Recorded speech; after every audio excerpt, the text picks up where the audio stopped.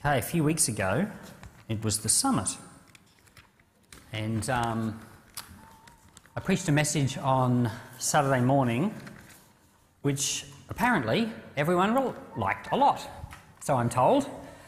At least a few people came up to me and told me they really got a lot out of that message, and a few people have said I should keep talking about those types of things. So bit by bit, we'll do some of that.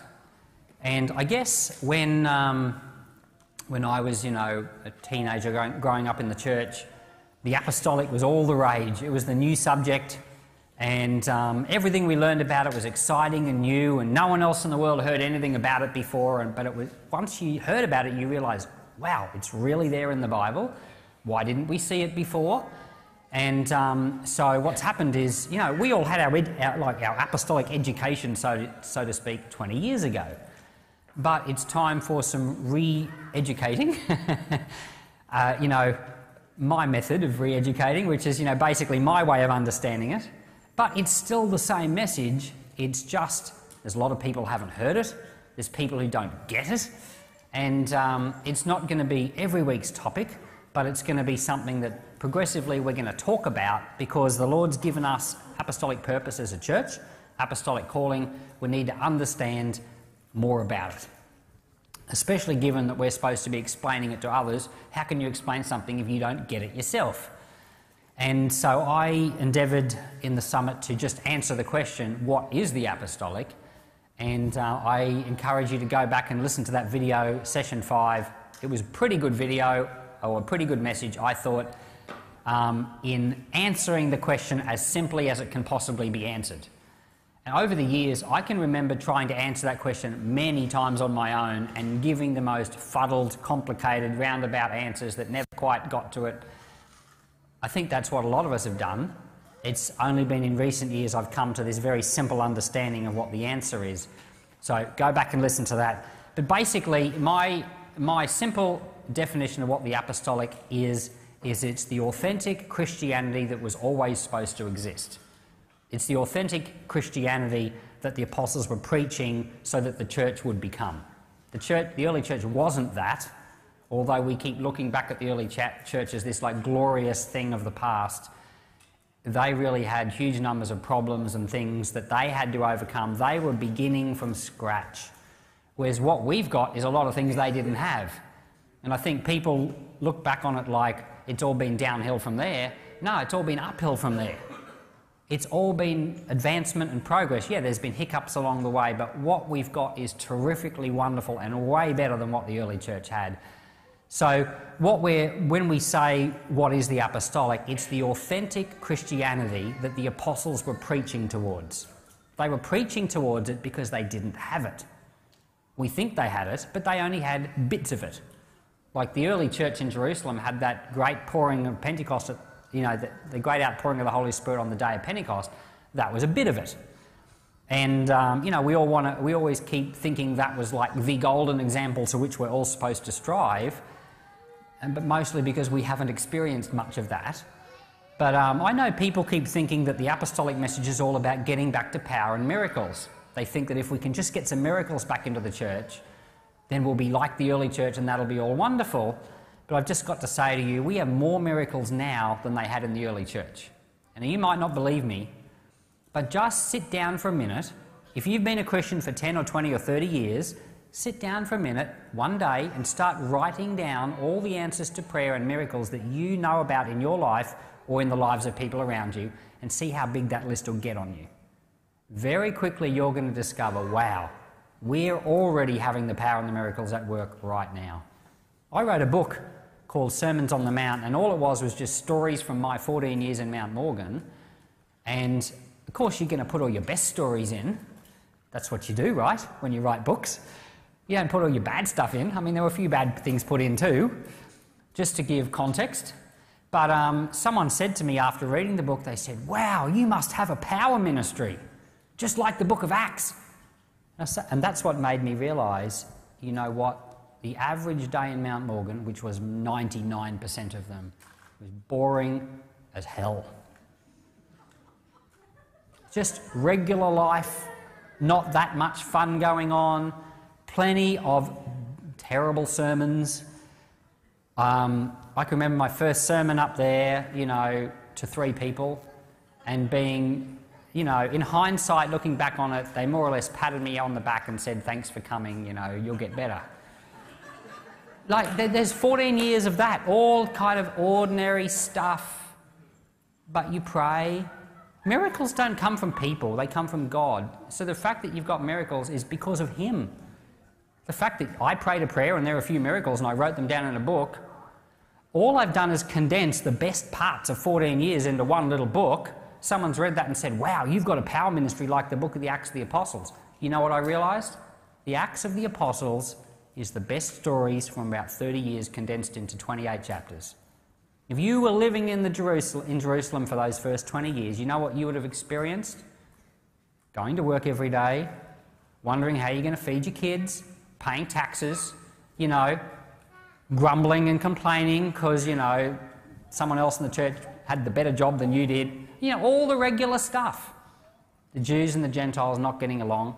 In the early church there were no Gentiles up until whatever chapter it was, 14 or 13 of Acts. They didn't accept them at all. They were rejected because they weren't in God's plan. That's what I mean about them really beginning from scratch. The early church was Jewish only, and they thought that the rest of the world weren't good enough for God. Man, we've come a long way from there. No, the apostolic message was what they preached, but it wasn't what they were. And so the simple definition of the apostolic is the authentic Christianity that is supposed to be. So if we've been given a task to take an apostolic message to the nations, what we're preaching is the authentic Christianity that God intends, and it also happens to be the authentic Christianity that the early apostles were preaching. Happens to be the same thing. The only difference is we actually understand it better than they did. Can you believe that? Can you believe we actually understand some of this better than the early apostles did? Do you know that slavery was rife through the ancient world? It wasn't until 1800s that Christianity figured out that we shouldn't have slavery. Why did it take so long? It's been a process. It's been in the Bible all along. Right from the beginning, God was the one that delivered His people out of slavery in Egypt, set the big example. Slavery is not pleasing to God. God's a deliverer. He doesn't want people in slavery. It's been in the Bible all along, but it took until the 17 and 1800s for Christians to figure it out. This is what I'm talking about. The early church was nowhere near the type of church God wanted. Do you think that the Old Testament, which is so obviously full of bad examples of people following God, do you think that there came a moment when click and they suddenly turned from the worst examples ever to just the perfect example overnight? No, they didn't. They had a lot of baggage to undo, and it's taken 2,000 years, and we're still undoing the baggage. So there's a process at work. So what happens is Jesus comes to the disciples and He says, I'm leaving. It's in, where is it? John chapter 16, verses 12 to 14. So at the Last Supper, Jesus gives His disciples all these final parting instructions. You don't get them in Matthew, Mark and Luke, but in John you get 4 entire chapters of Jesus' final instructions. So, and I think there would have been a lot more instructions than this. This is probably just what John remembered and wrote down years later. So Jesus is telling them all this stuff. And in John chapter 16, verse 12 to 14, He says this. Hopefully they've got it up on the screen. Jesus says, I have much more to say to you, more than you can now bear. But when the Spirit of truth comes, He will guide you into all the truth. He will not speak on His own. He will speak only what He hears, and He will tell you what is yet to come. He will glorify Me, because it is from Me that He will receive what He will make known to you. So even the 12 disciples didn't know everything. They were preaching the authentic apostolic message, but they didn't even understand everything that it meant. Jesus said, I can't even tell you it all now, but the Holy Spirit's going to explain it to you. So what happens is, as church history goes along, the Holy Spirit's actually working to explain things to people. This isn't new. These are not new things that no one's ever heard before. No, what happens is the Holy Spirit enlightens the scriptures that are already there. So people realise, oh, that's what it all means. They go to their Bible and it's everywhere in the Bible. And then you know it's completely true because it witnesses with your spirit and it witnesses with the spirits of all the other believers when they start hearing it as well. So now the body of Christ changes, we become more like God, but it's what was in the scriptures all along. It's not coming up with new fandangled ideas to take us off course. It's the work of the Holy Spirit bringing us into all truth, just like what Jesus said. So there are things that are now happening in the body of Christ. They've been happening, like think of Martin Luther 500 years ago. That stuff was in the Bible all along. But it's just like a penny drop one day. Or you think about John Wesley and some of the stuff 200-300 years ago. That stuff was in the Bible all along. Think about the Pentecostal movement 100 years ago. That wasn't new stuff that was made up. All the apostolic stuff that we've been talking about lately, that's not new. It sure is a new idea collectively. It's like no one thought of it before. But no, the Holy Spirit knew about it all along, put it in the Bible. Even some of the things the prophets and the apostles were saying, they were saying what God told them to say, but they didn't understand everything that it meant to them at the time. They understood something. But as time's gone on, we've looked back on it and thought, isn't it amazing what God's put in there for us to discover? And when we discover it, we're just more and more... It's almost like God knows the future. It's almost like he's a time traveller or something. Well, he is. He's a time-travelling God. He's in every moment of time. He doesn't travel here, there and everywhere. He's just in every moment of time. So he knows what the future needs, and he's put it in the Bible, ready for us. He's just an incredible, incredible God. So anyway, we're going to go to Ephesians chapter 2. We're going to start there this morning. Now I want to say, I already told you what the simple definition of the apostolic, the authentic Christianity that was always supposed to be. I think there are three implications for us as Christians and three things, if we're going to make it practical, there are three things we should preach. If we're going to make it practical. Number one, we belong to each other and we love one another. That's practical point number one. Practical point number two, we follow the leaders God gives us and we trust them. That's the second practical point. The third practical point is we go and serve because we're mini apostles. Everyone's called to serve and go. We're all priests. So there's no such thing as a laity, someone that sits in the congregation and does nothing. If the apostolic message, the truth of authentic Christianity is everyone's called to serve and go, you're all like a mini apostle, so to speak. Because the word apostle just means someone that's sent. God's sending you all. So there may be some people that are apostles, but you're all apostles in a sense, because you're all called and you're all sent. So they're the three practical points. If I was going to say, if we're going to get back to authentic Christianity, we belong to one another and love one another. We follow the leaders God gives us and we trust them, and we go and serve because you're all like mini apostles. Okay? That's the practical level. That's where it's all heading. So if we go back to Ephesians chapter 2, verses 19 to 22, Paul was saying all this stuff. He was writing to Gentiles, actually. You should read all the previous verses. He was saying that there was this dividing wall, splitting the Jews and the Gentiles, but because of Jesus, it's been broken down, and now they're one. And then he says this, consequently, now that Jews and Gentiles are one, you are no longer foreigners and strangers. Now the you is the Gentiles. He's saying to all the Gentiles, which is everyone here as far as I understand, you are not foreigners and strangers, but fellow citizens. In other words, the Jews are citizens, but you are citizens too. You're all citizens with God's people and members of his household. Then it says, built on the foundation of the apostles and the prophets, with Jesus Christ himself as the chief cornerstone. In him the whole building is joined together and rises to become a holy temple in the Lord, and in him you two are being built together to become a dwelling in which God lives by his Spirit. So the church, the body of Christ, is, there's no division, we're all in it, and we're built on this foundation of apostles and prophets, and Jesus is the chief cornerstone. Now I want to just explain quickly what I understand this foundation is. It's a few things. I think it's three things, at least. Number one, the foundation of apostles and prophets is historic. So if you go back way back to Moses, Moses is a prophet. David is a prophet. Samuel is a prophet. Elijah, Isaiah, all of these are prophets. You get to the New Testament, apostles.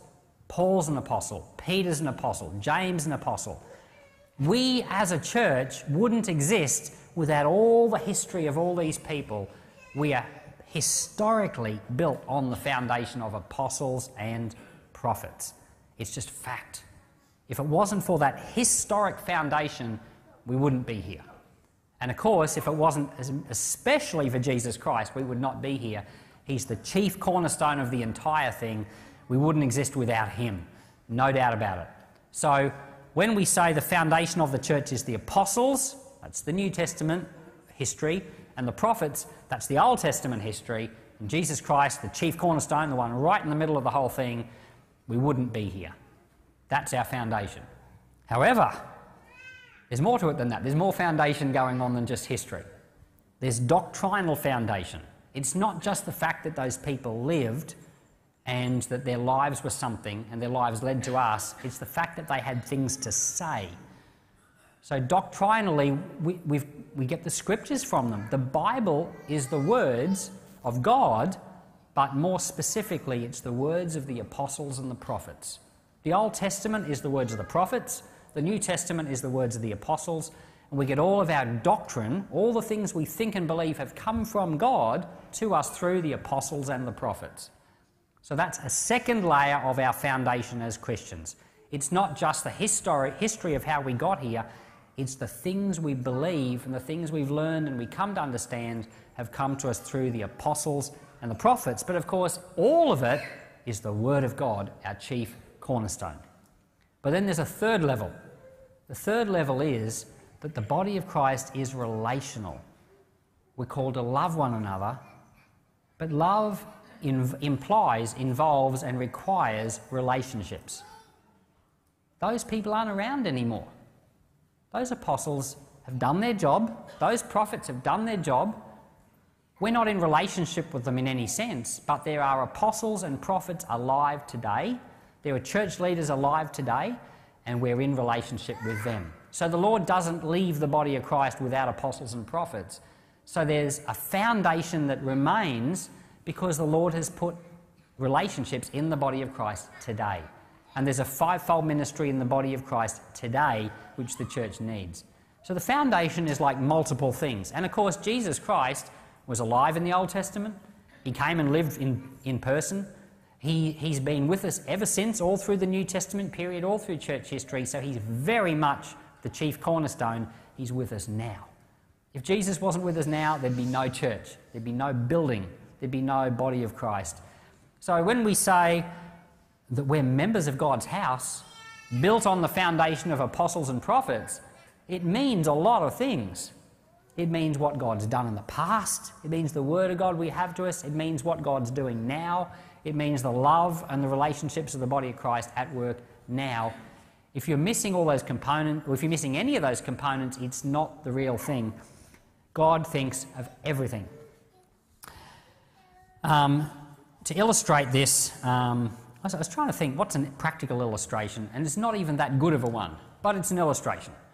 When I was in Mount Morgan years ago, I was so interested in history, and I did all this historical research into the town and the mine, and I found out that there was a guy up there called Walter Hall, who was one of the early shareholders of the Mount Morgan mine.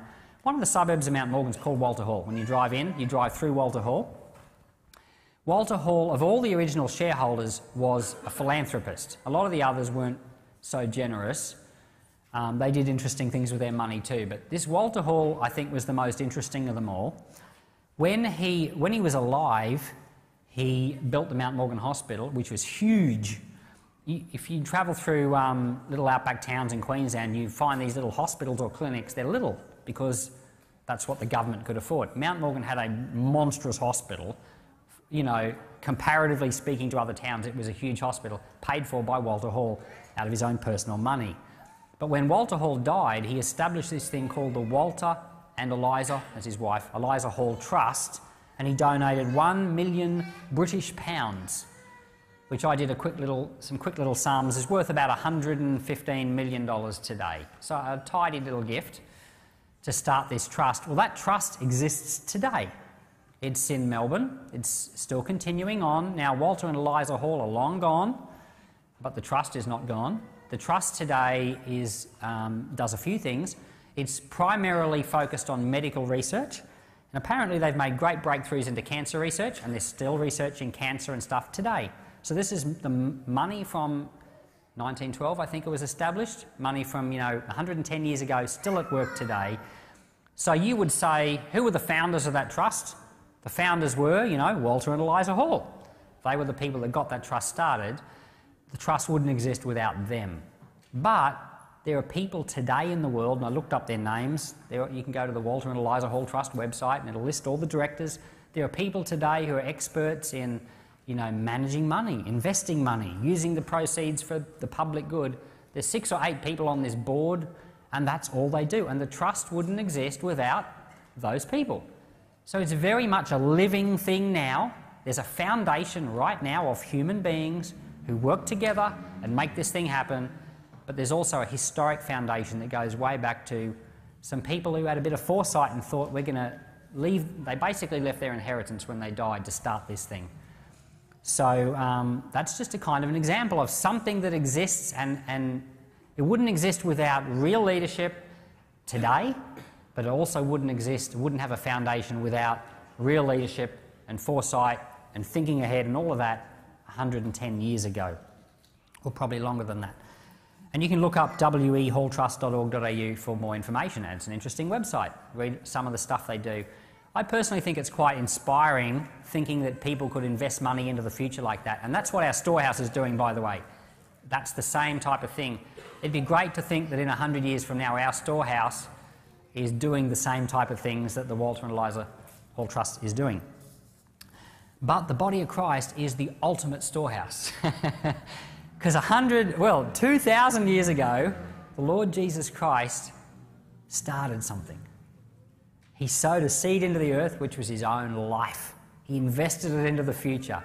And then he put the truth into these 12 men and all the other people who were with them, like his mother, and he told them what to say and he told them what to do. And that storehouse, which was put into the lives of people, has grown and grown and grown to become what it is today. And so here we are today. We've been given the job by the Lord of taking an apostolic message to the nations. And it's not a message, like I said, of let's go back to the early church. No, it's a message of let's find out what God always intended to be preached and let's make sure people know what that is. So, the 3 things I think we're trying to preach, we can use all our fancy language, are that we belong to each other and we must love one another. And that's not just us here at Peace. We're trying to teach Christians that. Christians don't think like that. You might think they do, but they don't. Christians think that that only applies within some small little bubbles of their mind. So when the preacher says love one another, you know what they think? They think their own little church, we've got to love one another. That's what they think. Or they might think do kind deeds for people who are in need. They might think that as well. They don't think that the body of Christ belongs to one another. And you can say that, and they can intellectually hear that as a concept, but it hasn't sunk in. In fact, it takes a long time for that to sink in. It's like the penny has to drop on that, and that can be a process. And we've been having the pastors' meetings here in our church for 5 years, and it's taken many of those years for the pastors to come to love and trust one another and to get a sense that we're doing this together. If it takes that long for pastors, it's a process. It's a process because you're in your world and in your way of thinking, and it's hard to get you out of that way of thinking and to see a bigger picture. That's why the apostolic message is needed. People have to say things. People have to demonstrate things. You have to be an example of it, and you have to be consistent with it so that the penny will drop in people's minds. Once the penny drops, they're never the same again. So the apostolic message it's that. That's one thing. We belong to each other and we love each other. This is a body of Christ thing. When I went to the Queensland Churches Together meetings last year, I don't know if I ever shared this in church. I may not have shared my story of... So the Rocky Churches Together, I'm the chairman, we're officially a member of the Queensland Churches Together. Queensland Churches Together is officially a member of the National Council of Australia, or National Council of Churches of Australia, something like that, and they're a member of the World Council of Churches. And I know some people have mixed feelings about the World Council of Churches, and even the NCCA. Fair enough, it's a mixture, I get all that. The Queensland Churches Together, however, is solidly Christian, and you can't be a member of it unless you're Trinitarian, which I guess no point going into all of that, but it just means that the Jehovah's Witnesses are not a part of it, and the Baha'i are not a part of it. When you get up to World Council of Churches, they mix up with strange stuff. But at the Queensland level, it's purely Christian. And a lot of the ministers' fellowships all around Queensland are like informal, but the Rockhampton Churches Together was formally constituted back in the 90s by the bishop, the Rockhampton bishop, because back then it was started by the Catholics. And so they decided to formally make us a member of Queensland Churches Together. I know this all sounds a bit dull and boring, but I'll get to the point in a second. So basically, out of probably hundreds of ministers' fellowships in Queensland, there's only like 5 that are official members of Queensland Churches Together, and Rocky is one of them. So every year I get this email saying, would you please submit your report for the annual general meeting of the Queensland Churches Together? What we're supposed to do is write this report and say what we've done here in the last 12 months, and it gets read out there in Brisbane, you know, and it gets signed off and noted and all of that. Yes, this is what they've done in Rockhampton. And, you know, I think Toowoomba have got a report that goes in, and the Southern Downs is another one, and Kingaroy, there's 4 or 5 of them, maybe one up near Atherton, I think, and that's it. But anyway, last year I decided to go. I never went to any of the others because they're unbelievably boring meetings. I didn't even send reports some years. We just didn't do it. So anyway, last year the prompting of the Holy Spirit was, you should send a report, which I did, and then go. So I went. And when I got down there, I discovered to my shock and horror that it was highly ecumenical. Now, I know it's supposed to be ecumenical, but there was no life in it at all. That's probably the reason why I never went any of the other years. Because it's all very prim and proper, and at the meeting there are these bishops and there are these moderators of various denominations and all of this, and they all sit round and they give their report, and we attended the multi-faith gathering, and, you know, this is what we said, and everyone gives a clap for the report. Well, you know, all dry as dishwater. And then I didn't know that I was going to have to... I didn't know that when you go in person, you actually present your report. I had no idea. Because your report's written out in the book, with this gigantic thick book with everyone's reports. When I got there, I realised, oh, I'm going to have to present my report. And I decided on the spur of the moment, forget the report, I'm just going to say other stuff. So, no, this is fair dinkum what happened. I stood up and I said, my report's in the book, feel free to read it. But there's no point in me reading something you guys can all read for yourselves for free. And I said, as Christians, we're not called to just do stuff together. Any old person can do any old thing with any old other person. No, we're called to love one another, and that's very different. So I was explaining to basically the heads of every denomination in Queensland, about 30 of them, saying, and I was trying to be nice, but I may have been a bit abrupt, but I was basically saying that we're called by the Lord to love one another, and it's a thing from the heart. We can't get together once or twice a year and do a combined event and say that we've done what God wanted. That's just not it. No, we're Christians. It's a heart thing. We work together because we've got the Lord is our God in common. We're on the same... and I was trying to explain all of this, but it's like trying to break into another world, isn't it? It's like they just don't think like that. And it's not a criticism against them. It's just everyone. It's every Christian of every denomination just doesn't think like that. And so what you can do is you can say it to someone, they'll acknowledge it intellectually as the truth, and it doesn't sink in. Because it's got to be experienced. Or the Holy Spirit's got to kind of reveal it to people, but it's a combination of the two. That's why it's sinking in here, because we've had 5 years of conversing and praying, so the relationships start to become important. The fact that you love one another the fact that you have relationship starts to make the Bible is now seen in a different light because of what's happening with us. So this is the apostolic message. Point one, I can say we belong to each other and we love one another. You probably didn't hear me when I said it. I was saying something you didn't get. I mean, maybe you did, but what I'm saying is that most people hear that and they think, oh, that's the same old Christian message I've heard 1,000 times before. We're supposed to love one another. No, you didn't get it. It's something that's got to sink in. This is the apostolic message. Anyway, I actually got a round of applause at the end of that. Report/lecture at the QCT. And then all these people wanted to talk to me afterwards. It was like the latest, greatest thing they'd never heard before. But then you go away realising it didn't really sink in. It was, wonderful truth for the moment. And David Parker, who was, the president of Queensland Churches Together, he stood up afterwards and he said, well, it's great to know that the Lord's doing something in Queensland. At least we've got a story out of Rockhampton. And I thought, well, that's not very encouraging. If Rockhampton's like the only story we've got.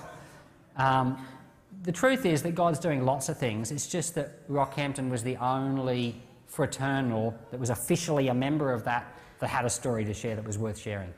God's doing lots of things in lots of places, but they're all informal and they're not reported on. Thank God for that. Thank God he's at work in lots of places. I'm so grateful. Anyway, point one, we belong to each other. We must love each other. This isn't just love your neighbour in your congregation or help the poor. It's we have to become one. We're the body of Christ. You've got to think about the people that go to other churches as though you belong to them. And the apostolic message is part of sharing these things with them so they come to realise they belong to you. One of my prayers is always, when I meet a new minister, is, Lord, put in his heart a love for me, put in my heart a love for him. Help us to come to belong to one another. Like I pray these prayers like this. I ask the Lord to give me their love. I know that sounds really selfish. I'm not praying it selfishly at all. It's so good for a pastor when they come to love me and when they come to love the other believers, because now they're starting to enter into the authentic thing. And I pray, Lord, give me love for them. And so that's point one. Three practical points. We belong to each other. We love each other. Point two, we follow the leaders Christ gives us and we trust them. And I'm not going to say much about this. This is a whole area worth exploring. But this is the sonship message that Dad's been preaching for a long, long time. Traditionally in churches, you don't trust your leaders. You're suspicious of your leaders. Because, and there's been reasons there's reasons to be suspicious. Historically, some pastors have done the wrong thing, or people, when they get into positions of power, they can abuse it. So people tend to, lean on human nature, expect the worst. There's people have said things like, don't trust any man, only trust God. Well, all of that's not the way authentic Christianity is supposed to be. We're supposed to know the heart of our leaders, and we're supposed to be able to trust them and trust that they're leading us into the heart of God, and we're supposed to go there together. That's authentic. That's the message of sonship that Dad's preached all over the world for the last 20 years. So that's, key point number two that we need to get back to. We need to get back to the place where we have authentic leadership and we trust it. And the third point is that we must go and serve. Everyone is a mini apostle. Now, I want to just finish with this thought.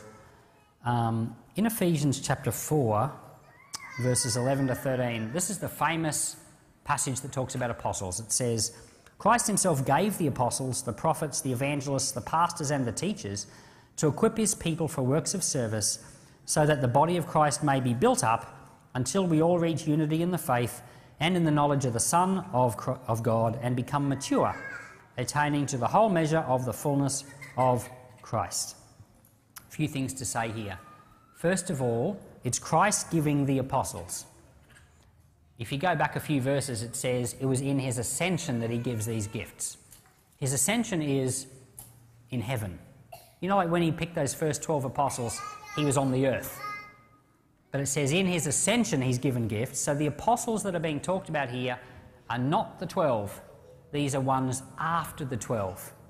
And this is what, if you go to a traditional theological college like the one I have been studying at for many, many years, they'll read this passage and say, oh yes, the Lord appointed the apostles, the 12 apostles, he appointed them. And they see it so insular, like they're the only ones, but they don't read the thing properly that says in his ascension he appoints apostles. It's not talking about the 12, it's talking about apostles after that. Well, who are all those apostles after the 12? Well, we don't know who they all are. We know who some of them are, but the fact is that this passage is talking about different people to the 12 apostles. And it says that they are needed, in verse 12, to equip his people for works of service. So who in the body of Christ is supposed to do the work? Who? The people. The people are supposed to do the work, and who's supposed to encourage them and teach them so that they're ready to do the work? The apostles, the prophets, the pastors, the teachers, and the evangelists. So the old mindset is that there's clergy and there's laity. The clergy are the preachers and that, they up the front, they're the ones doing the work, and the laity are the ones sitting in the pews, you know, enjoying being encouraged week by week, you know, hearing the promises of God. No, that's wrong. The clergy are up the front to teach the people what to do so that they can go and do it. So if you're not going and doing something, you're simply not being a Christian. If you think that coming to church once a week is being a Christian, no, you've only got about 5% of it.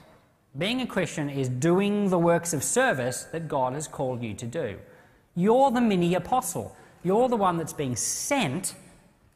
Now, indirectly you're being sent by God. More directly you're being sent by your pastor or by your local leader who's encouraging you, who's teaching you that you're supposed to get out there. In a sense, I'm sending you. I'm sending you out into your community to be a Christian. You're a sent one. You're an apostle, so to speak, in that sense. In your workplace, you represent Christ. Those people that you know, no one else knows them. There are no other Christians that know the people you know. You represent Christ to them. You've been called to do the work of Christ in your world, in the people you know, amongst your family and amongst your friends. No one else is going to do it. Your pastor can't do it. He doesn't know those people. He doesn't even know their names. He can pray with you if you share information with him and say, agree with me in prayer. He can do that. But no, you're the one being called to go and do the work of the ministry. It's your job. There's no such thing as laity. The word laos just means the people in Greek. There's a country in the world called Laos, just means the people. It's a Greek word. That's because it was a communist country, you know, the people. But the laity, that's the people. But it doesn't mean they're not working. They're supposed to work.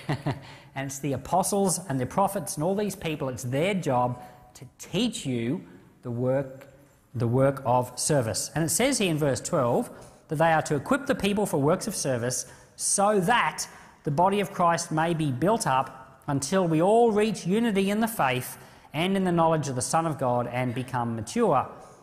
In other words, we're not going to become what God wants unless you do the work. Some people thought we're not going to become what God wants unless apostles do their job. Well, that's true, but it's not the whole truth. We're not going to become what God wants us to become unless you work. So, you've got to come to that place of saying, the Lord's given me a task to do. What is it? I'm going to do it. And this is what I was saying last week about joining a phalanx. You know, phalanxes were those groups of Roman soldiers that worked together and saying, you've been given a job to do. The Lord's calling you to work. So yes, obviously you can't work full-time. Pastors work full-time. The Lord's called them to that role. You have other things you'll do full-time, like you have to earn a living and whatever, but the purpose of your life is not to earn a living. The purpose of your life is not to just earn some money so you can go home and watch Netflix. That's not the meaning of your life. No, you've been called to serve the Lord. That's the meaning of your life. And if you're doing the Netflix thing, you're missing what your life is about. Anyway, apostles' job is to encourage you to do what you're supposed to do and to teach you to do it. So that's why the church is built on the foundation of the apostles and the prophets, because the apostles have to be in place to get everyone else working. If you don't have them in place to do it, nothing happens. So that's why we still need them today. So I'm going to summarise, reminding you of our simple definition of what the apostolic is. It's the authentic Christianity that is supposed to be. The apostolic message is the message that encourages you to be what God's called you to be. And practically, I think it means at least three things. It means we belong to each other and love one another. It means we follow the leaders God gives us and we trust them. And it means we go and we serve, because everyone is a mini apostle. You're all called and you're all being sent. You all got it? All right, great. So now I leave you with a question. What is it that you're supposed to do? And that's something that you have to go and ask the Lord. If you don't know what you're supposed to be doing, you've got to get clear on that. Okay? Now you can come to me and say, what can I do? Give me something to do. Well, I can think and try to help you, but it may be that the Lord's putting things upon your heart that you've just got to say yes to, Christian things. There are things in your life that maybe you should just be doing for Christ that no one else can do. Some people thought that being an evangelist meant standing up and preaching the gospel, right? No. An evangelist is someone that teaches someone else how to share the gospel, because it's a fivefold ministry job. Remember the fivefold ministries? Apostles, prophets, evangelists, pastors and teachers are to equip God's people for works of service. An evangelist teaches people how to share their faith with others, and you're all supposed to share your faith with others. It's not an evangelist's job to do that, it's your job to do that. Okay? So in your life there are people that need to know about Christ. They're only going to hear about it from you. If you're scared about that thought, start praying about it, because there'll be a way. And the way may be that you start by praying the Lord to cause them to be interested and ask you. This culture we live in doesn't like it when we shove the Lord down people's throats, but they are interested in the Lord. And you, by starting to pray for people, you'll find that they're the ones that will come to you. The door will open. So you start by praying. And if you're praying, at least that's more than what you were doing before, right? So you start by doing that. That's a Christian thing to do. That's being a mini apostle in your life to the people around you. That's something you should at least be. That's just using your talents to the minimal level that they should be used, and not burying them in the ground. So I'm going to pray and bless you. We'll invite the band to come. One of the things we're trying to do as a church is reinvigorate Bible study, the studying of God's Word. We're trying to reinvigorate prayer, getting you into prayer meetings, getting you study God's Word. These are Christian things to do. And if you're not doing them, then I encourage you to do them as someone that's being equipped for ministry. Someone that says, my purpose is to follow the Lord. You know, start learning what the Lord wants. Start studying your Bible. Start studying it with people in Bible studies. Maybe the Lord's calling you to start a Bible study. I suspect there's a lot of people in that category. If you're scared of doing that, great. That's the qualifications for starting a Bible study. Go and search everyone in the Bible who God called. They were all scared except for Mary. She was a bit unique. But they were all terrified of what God called them to do. Jeremiah said, "Who am I, Lord? I'm just a child." He wasn't a child, by the way. He was at least 18 or 20, just called himself a child.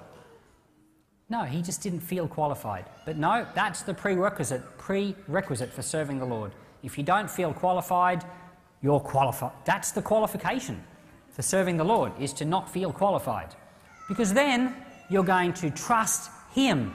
You're going to lean on Him. You're going to pray a lot. You're going to be asking Him to help you. Those are all the things you need to serve the Lord.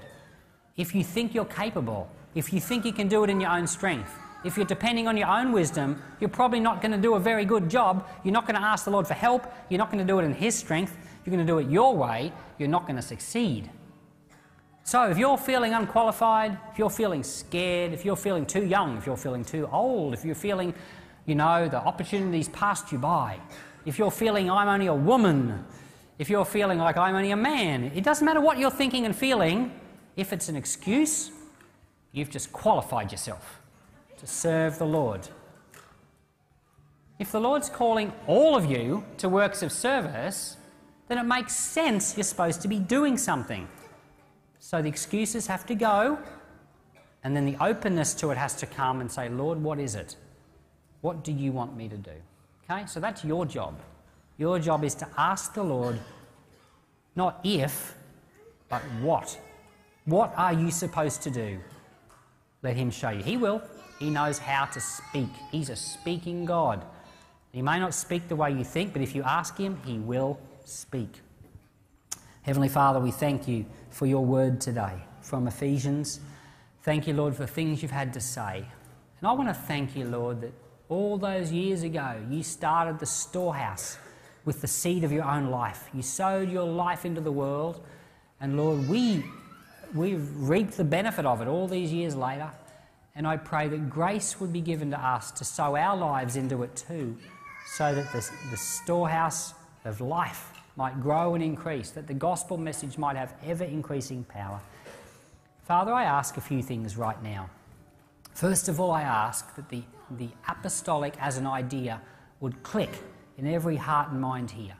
I pray that we would not go through more years of confusion about what it means, but I pray that we would understand it clearly and we would be able to work with it. We would be able to explain it to others simply, that we would be able to live it. And Father, I ask this morning you give us grace with these three basic points of belonging to one another, Father, of trusting our leaders, of sonship, and Heavenly Father, of serving you. Lord, help everyone here to serve. Help them to no longer be passengers on the bus, but people who are actually driving buses. Lord, I pray your grace would be at work for us today. By faith, I release an anointing of understanding into the church today. By faith, I release an anointing to understand into our YouTube channel today. For all who hear this message, let them understand. And Lord, let hearts be changed today. Let grace be at work from this day on in our midst, in Jesus' name. And Lord, I would also pray, ask you to bless everyone. Bless us with health. Bless us with strength and grace and wisdom. Bless us with increased finances, the ability to give and serve. Lord, help us to trust you as hiccups come along, to overcome them. Help us, Lord, to grow through our personal difficulties. Lord, help us to overcome relational struggles. Give us victory, Lord, in our homes, in our families, with our neighbours, with our friends, in our workplaces. Lord, let us be an example of what Christ has called us to be. So bless your people, I pray, in Jesus' name. Amen.